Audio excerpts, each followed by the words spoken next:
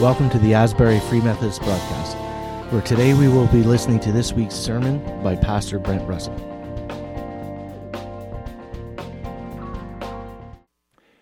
If you have your Bible, smartphones, or tablets, I would invite you to turn to that passage in Revelation chapter 3. Hey, congratulations to Aaron and Miranda. Wave, Miranda. They were married this week.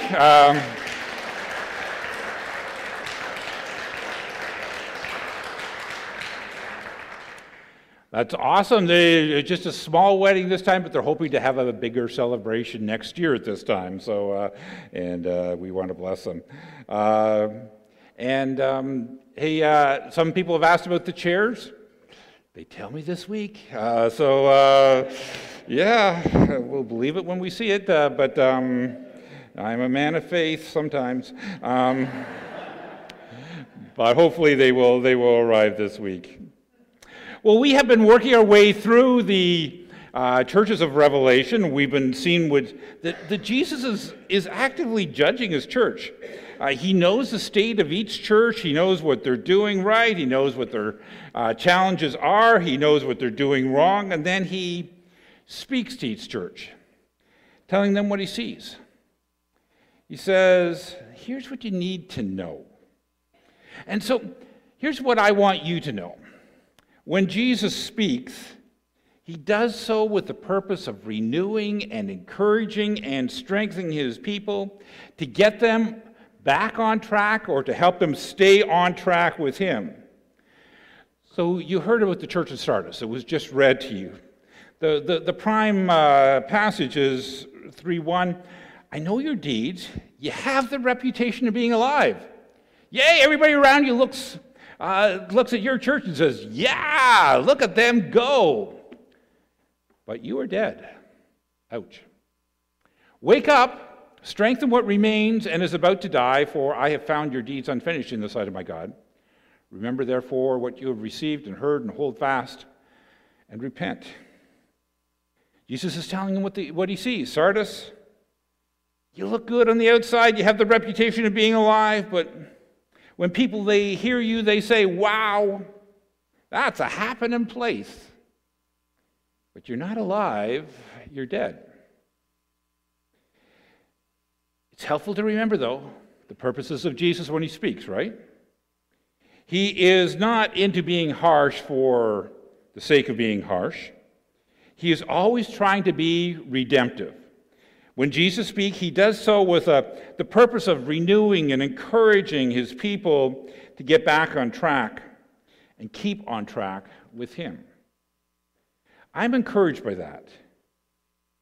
I'm also encouraged that you can see the results of Jesus' words here. Church history tells us that there was a man named Melito, who was born a generation after this was written. Melito grew up in the church in Sardis, eventually became the bishop of Sardis. Christianity was outlawed at the time, and Christians were actively being persecuted, but Melito was writing letters to the emperor and saying, wait a second, you really need to investigate the charges that are made against Christians because they're not true.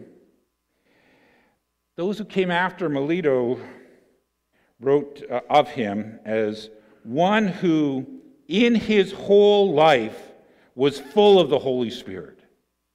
In other words, a generation after Jesus writes this to the church, they're very much alive. Your whole life filled with the Holy Spirit. The words of Jesus had their intended effect. If Melito is any indication, Sardis went from being asleep to awake, dead to alive. They became spiritually vital. They fanned into flame a hunger and a thirst for the real things of God. My prayer for us today is that we would be fully alive. That Jesus would fan into flame a desire to become fully his, deeply alive in him. So Jesus would say to you, to me, to everyone who listens, you has ears, let them hear what the Spirit says to the churches. Jesus says of Sardis, you have a reputation for being alive, but you're dead. Wake up. Well, what does a church that has a reputation of being alive look like? Well, I don't know all of what that would have entailed in the first century, but I do know what it looks like in the 21st century. If a church in Canada gets a reputation for being alive, then it's a growing church and it's getting bigger all the time. And they have this amazing worship, and the church is demonstrative in how they worship, and it'll have great preaching. And the preacher could double as a comedian, but he uses his comedy to get his point across. And usually in our context, in a live church means that a church has programs for everyone. And not just programs for everyone, great programs for everyone. The great children's program, great youth program, great small group program, great men's program, great women's program, great addictions program, great visitation program. Amazing, amazing, amazing programs. And if you listen to churches talk about it, everything is exciting and great and wonderful.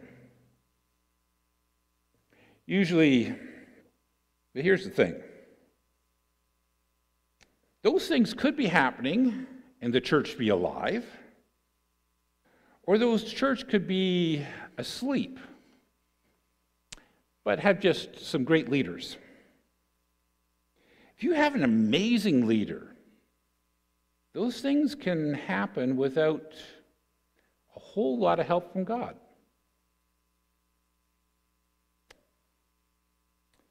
Jesus kind of mixes his metaphors here. He says you have a reputation for being alive, but you're dead. And then he says, wake up. So he's saying, okay, well, you're asleep, really. So wake up, or wake up from the dead. Strengthen what remains. So what does a slumbering church look like? I know what some of you are thinking. Some of you are thinking, Pastor, if you want to see a slumbering church, just look around when you preach. That's not what he's talking about here. Just telling you, okay? Church that's asleep, church that's awake, is a metaphor that's used in other places in the New Testament. 1 Peter 5, verse 8, be alert and sober-minded. So awake, be alert, be awake. Your enemy, the devil, prowls around like a roaring lion looking for someone to devour. People who are awake are aware of the spiritual realities around them, and they take appropriate action, whether it's prayer or worship or spiritual warfare or just standing firm.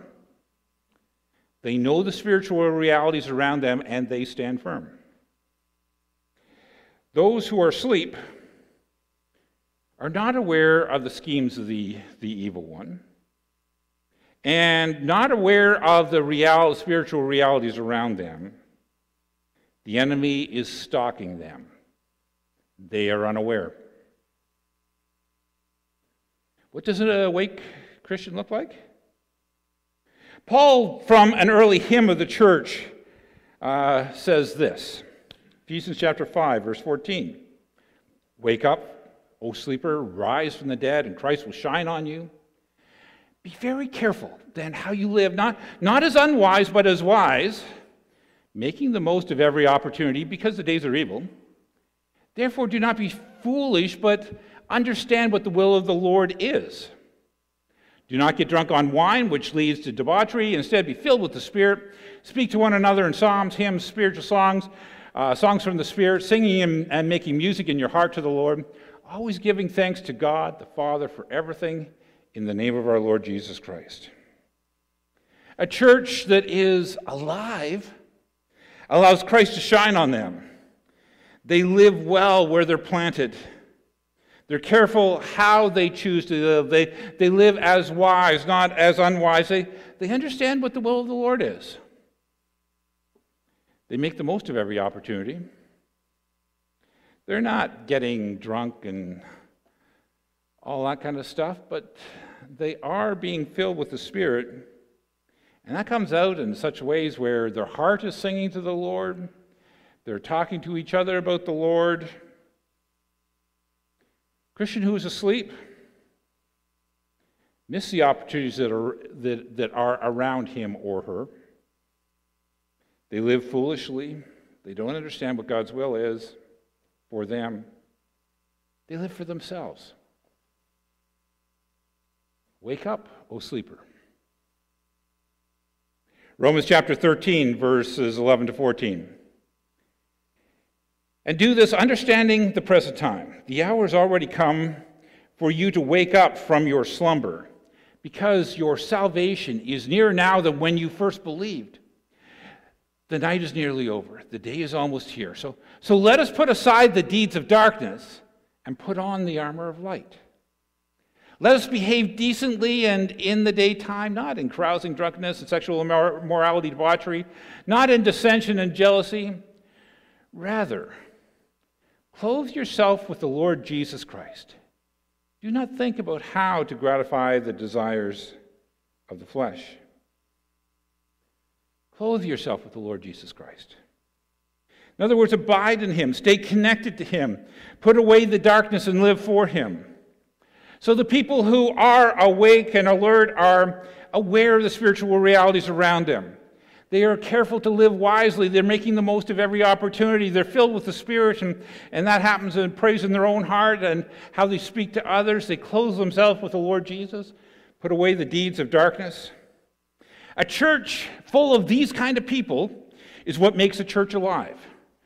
Whether or not they have great programs or not, whether they have great preachers or not, whether they have great worship teams or not, these are the things that help us come alive and stay alive. When you have great programs, great preaching, great worship, bonus, that can be an encouragement, but it's not what makes a church alive. Where are you at in your spiritual journey? Are you fully alive? Are you alive but a little groggy? Or are you mostly comatose in your spiritual life? But you may be starting to notice it. Remember, Jesus says these things with a purpose. He wants you to get back on track, stay on track. He's calling the best out of us, right? So what do you do when you find yourself spiritually sleepy? How do you wake up? Verse 2, wake up, strengthen what remains and is about to die. For I found your deeds unfinished in the sight of my God. Remember therefore what you have received and heard, and hold fast and repent. Jesus says, wake up. If you are weak, then work with what you have. Don't worry about what you don't have. Work with what you have. Strengthen what remains. It's kind of like gardening. Some of you are gardeners,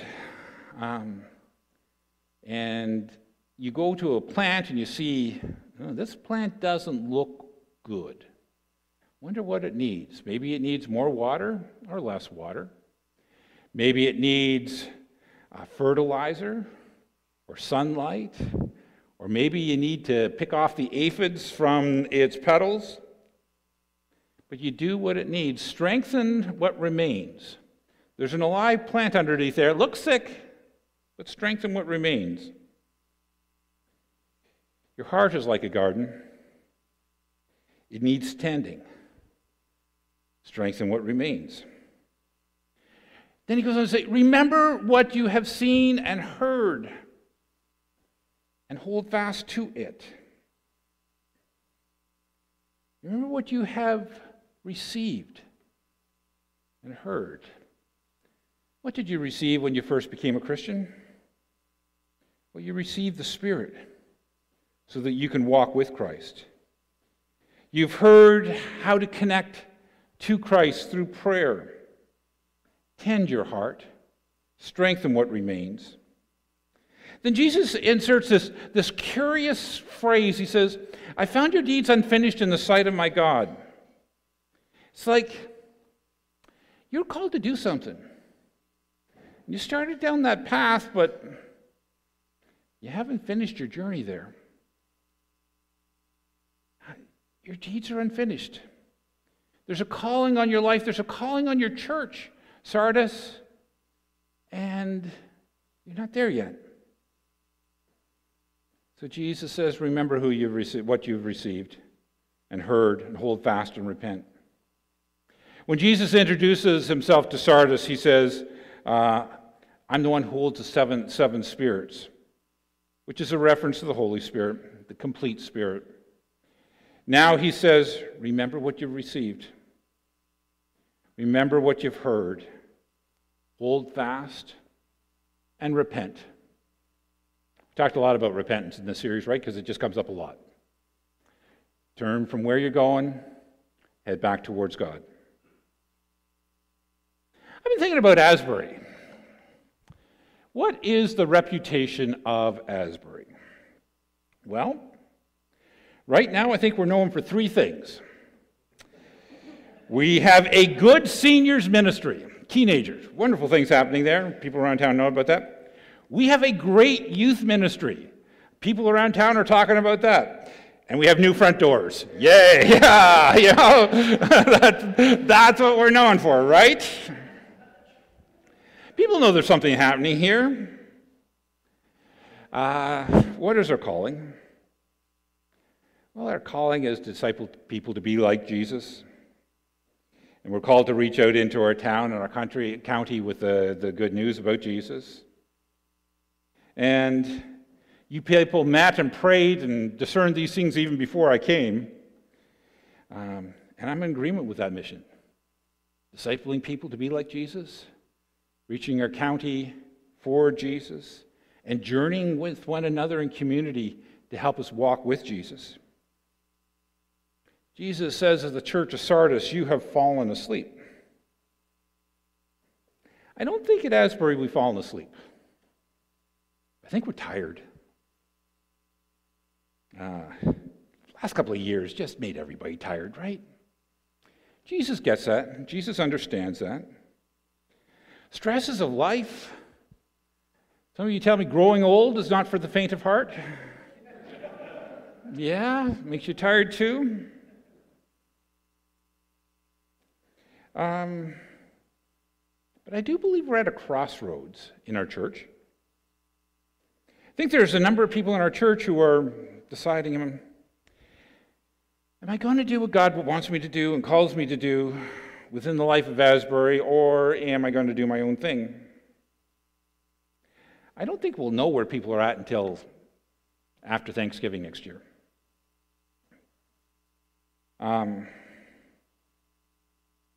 It'll show up in a number of ways, how people decide. It'll show up in how we volunteer and get on board different ministries. It'll show up in how we give. It'll show up in our prayer life together. It'll show up in our words of encouragement, whether we're building one another up or not. Each of us have a choice to make. Am I going to be fully alive, fully awake by the Spirit of God, or not? Revelation 3, verse 4.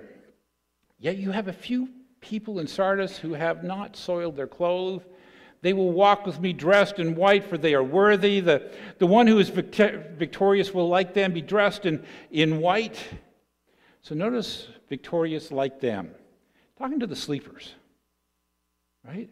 The ones who are victorious like them. They'll be dressed in white.